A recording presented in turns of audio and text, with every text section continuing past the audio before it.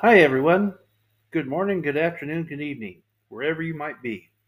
This is the Cryptid Journalist, and as always, you can just call me CJ for short. Welcome to Cryptid, read all about it.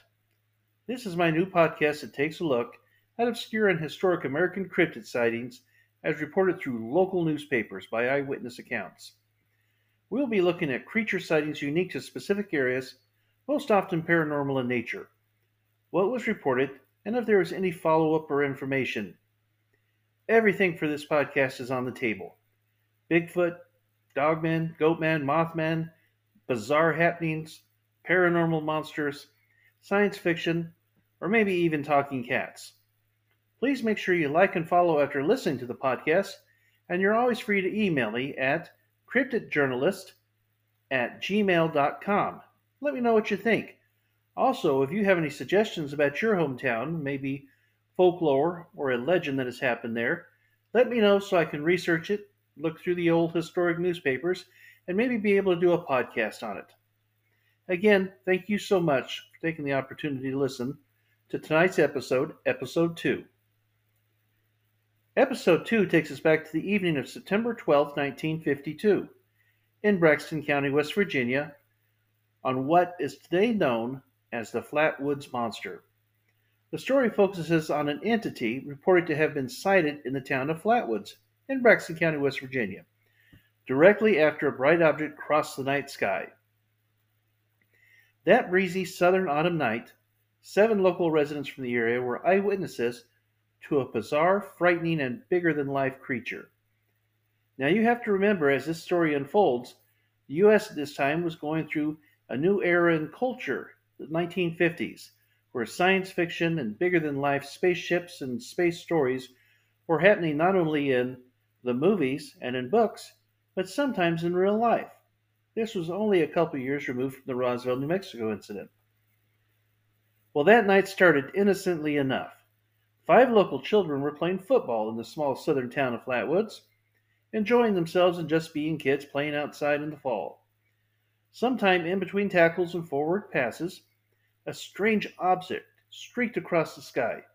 They watched it, and as it passed over a nearby hill, it seemed to slow down and even lower itself down over the ridge. Their later reports all described the light as looking somewhat like a flying saucer. Again, remember, this was 1952, before there were a lot of UFO reports, and again, only a couple years off the Roswell, New Mexico incident, which at the time was not well publicized as it is now. So such a description is a bit unusual, but their stories were all consistent.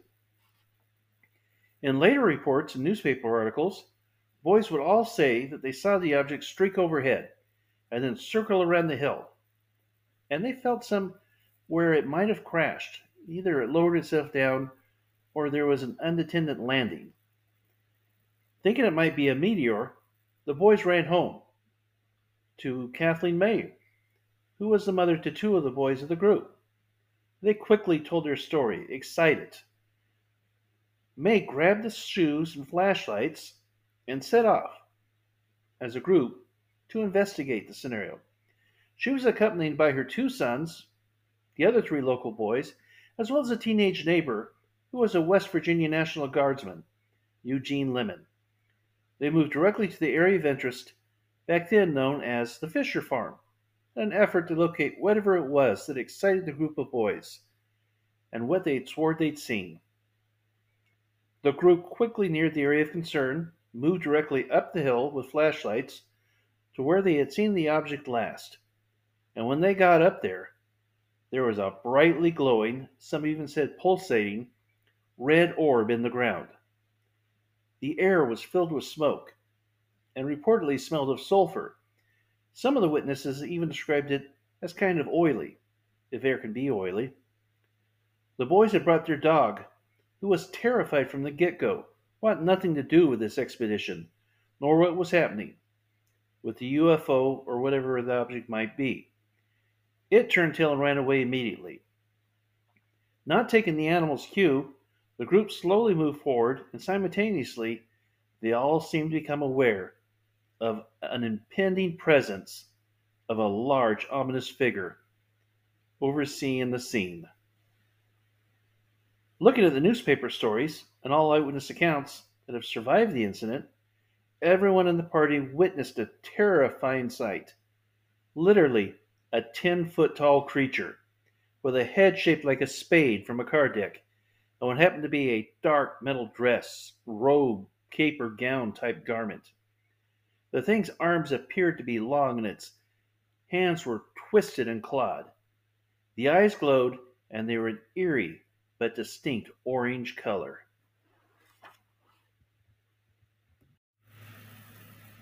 So, what happened afterwards? What happened to this group? Did they chase the creature? Did they beat feet? Did they get caught? Well, the fact is, all 7 individuals that night in September, the eyewitnesses, as told through books and newspaper articles and podcasts, all had the same story. They saw this ghastly apparition appear to float off the ground and glide quickly toward them, hissing all the ways it came. Everyone immediately turned and fled in terror back to the May household. That's it. That's the story of these 7 individuals in the Flatwood Monster sighting that day in 1952. A lot of folks to this day try to explain it away. Even back then, there was a lot of stories trying to discount 7 individuals, saying you guys had an incident that was isolated. There has to be an explanation, and we'll cover some of those at the end of this podcast. Actually, though, doing a deeper dive on follow up articles in newspapers across the whole area, and some of them being carried national wide, there was actually several more sightings. In fact, 7, including the one just described, were reported in that September 12th through 13th time frame.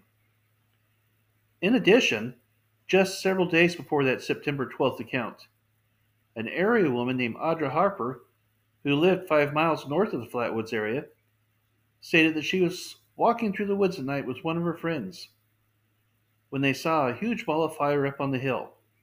Now, they didn't think too much of this or really feel alarmed or surprised, as it was a rural area and a lot of farmers burned at the drop of the hat, whether it was brush or debris. They just thought it was another farmer burning something out in the field. However, as a strange follow up to the story, Harper said on record that when she looked back, she observed a dark silhouette of a freakishly tall man at the very spot where the flames had just been blowing around through the wind and blazing. So that's a weird and interesting attribute. You think she would have maybe made that more of a focus earlier. Did she just add it as something for attention? Seems kind of strange to make up. Looking further, though, at another one of the incidents, a day later on September 13th, a young couple was driving on a rural route about 20 miles south of the area, and their car broke down. George and Nina Snatowski were there with an 18-month-old son, and they were really desperate to get their vehicle back on the road before darkness fell. They weren't as familiar with the area, and they just wanted to get home. They state their car was equipped with almost a brand new battery, and it stalled. Now, interestingly enough, this mirrors a lot of what happens described in many UFO reports. Further, like with the original group of 7, a nauseating smell then made their baby gag. When George got a whiff of it, he decided to get out of the car and search for what smelled so badly. He looked down the slope of the highway, and in his words, he saw a large globe moving slowly back and forth, hovering over the ground, and giving off a soft violet light. He moved closer. He said he felt the sensation of 1,000 needle-like vibrations on his skin. Getting sick to his stomach and throwing up, he staggered back to get in the car. Edith Snatowski, his wife, screamed and yelled that something was behind him. He turned to see a figure about 8 or 10 foot tall, with a big head, bloated body, and long spindly arms, gliding rapidly, chasing him. The couple, finally both safely inside, locked it up quickly. Terrified, they watched as one of those long, spindly arms with forked ends stretched across their windshield. The couple crouched down in horror, protecting the baby. Several minutes later, George looked up and he saw the monster apparition gliding away. Waiting and waiting, finally he felt comfortable enough. He looked up again and saw a globe swaying back and forth, glowing, lifting above the trees, and from what he said, take off into the sky, leaving a light trail. They found a motel in Sutton, tried to sleep, and were startled the next morning when a gas station attendant showed them a V burnt spot on their hood. So let's go back to the original witnesses that had fled the scene and arrived back at the May house. What happened next after that in the story? Well, several different accounts, but it's stated that they called the authorities, the sheriff's department, deputy sheriffs, and these folks, again, were not really impressed with the story. Mrs. May, the kids, the National Guardsman from next door all drew sketches of the creature for reference without looking at each other's, and they all looked the same. It was of a long, tall, spindly creature with a big glowing head. Just all looked the same, interestingly enough. Again, no one gave this any credibility. We're going to talk a little bit about this later on in the podcast about how people responded to it at the time. However, as word got around this small town type area, a lot of folks did get pretty excited about it, and they went out and started searching for it. Uh, Groups of people independently decided to get together, start looking around, trying to find it. You know, it is almost like a festive type scenario. Some of the people maybe who had a little bit to drink, which didn't help with the credibility in the long run, started tearing around the whole area. So the bottom line is, what evidence there might have been probably got torn up in the search from the people who were non-law enforcement individuals, you know, folks that the word got around to that thought this would be pretty cool to go see the monster if it was true or not. The next day, they actually talked to Mr. A. Lee. He's a co-publisher of the Braxton County Democrat. He actually organized a party to investigate the site. Whether he believed them or not, he probably thought it would make some pretty good news, you know, draw some attention to the newspaper. So he got up to the spot with this group of people, and they did a quick investigation. And again, intriguingly, they found a lingering odor. They found a lot of tracks, and it's thought that where people had been through the area searching the night before, but nothing other than that. But again, coming back to the odor, um, it made him sick. They saw a little bit of trampled grass, but they echoed the complaints of the earlier witnesses that they got to the point where they almost vomited and they had to get out of the area for the clean air. So to recap, you have the individuals who saw it, or you found some further individuals that saw it the day before and even the day afterwards. You know, they give the story to the local law enforcement officials and everything else. They pretty much blow it off. But the newspaper man who goes up there, whether he was going to make fun of them or actually just try to find a good story out of this, he gets up to the site with several people, and all of them, to a T, get just as sick. They get nauseous. This smell is still lingering in that area.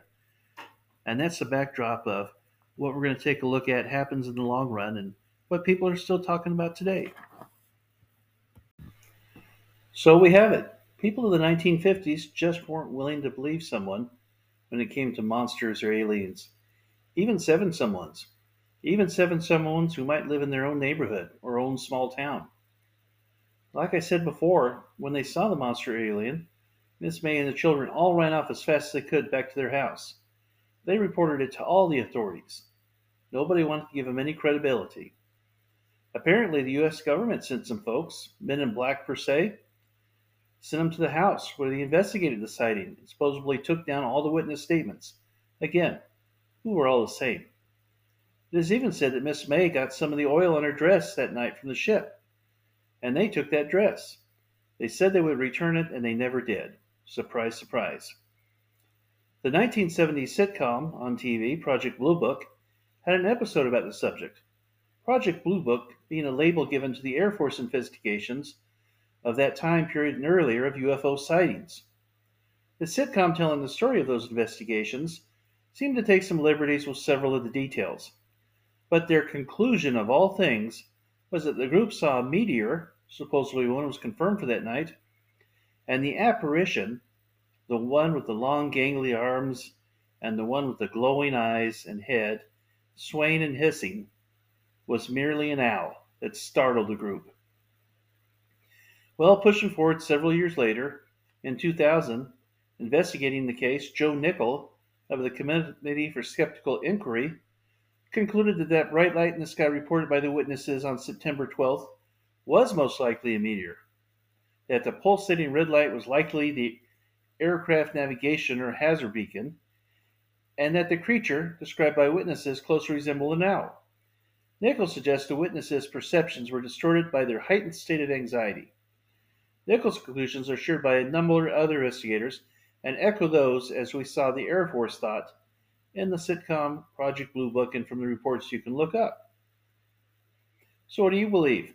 After hearing the information from the newspaper articles, there were 7 eyewitnesses, including 2 adults, one in the military. All have the same story to tell.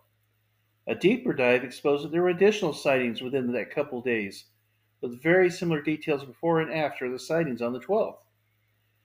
Did several people in a 3 to 5 day period all encounter a crazy owl who chased them under similar conditions? And what about that awful odor? A review of statements indicate several members of the original gang suffered from throat irritation, vomiting, and nausea, which with some people persisted for days. These symptoms were passed off as side effects of hysteria. But it's worth noting that these are also telltale signs of exposure to mustard gas. May herself claimed to have detected a strong metallic odor while in the presence of the creature that nauseated her to the point she threw up repeatedly over the next several days. Another unique detail is the small time frame is basically it. There have been no additional sightings over the years, such as cryptids like Bigfoot or West Virginia's most famous cryptid, Mothman. However, the Flatwood Monsters lives on through the dedication of area people to keep alive the events of that night. How is this done, you may ask? Well, visit Braxton County, West Virginia today. Yes, today, September 9th, and attend the first annual Flatwood Monsters Convention for an out-of-this-world experience. They advertise world-renowned speakers, remote broadcasting podcasters, amazing vendors, costume contests, and more. Further, a quick search on the internet will provide you thousands of images, stories, urban legends, and more for this one small event. A meteor and owl, you say? Well, not according to the newspapers. All I can say is, with all the museums, all the eyewitness accounts, the books that have been written, the research that's been done, it's just very hard for me to believe that it was an owl. Hard for me to believe it was just a meteor. But again, if you read the newspapers, you take a look at the eyewitness statements, I'll let you make your own decisions. So again, Cryptid Journalist here. Thank you for listening to Cryptid, read all about it. And hopefully within the next week or two, I'll have episode 3 up. But again, thanks for listening. Hit the like button, send some comments, and if you guys have some suggestions out there of something you want me to take a hard look at through the newspaper articles, I'll take that dive and look at it and try to get that episode out. Thanks again so much for listening, and have a great week.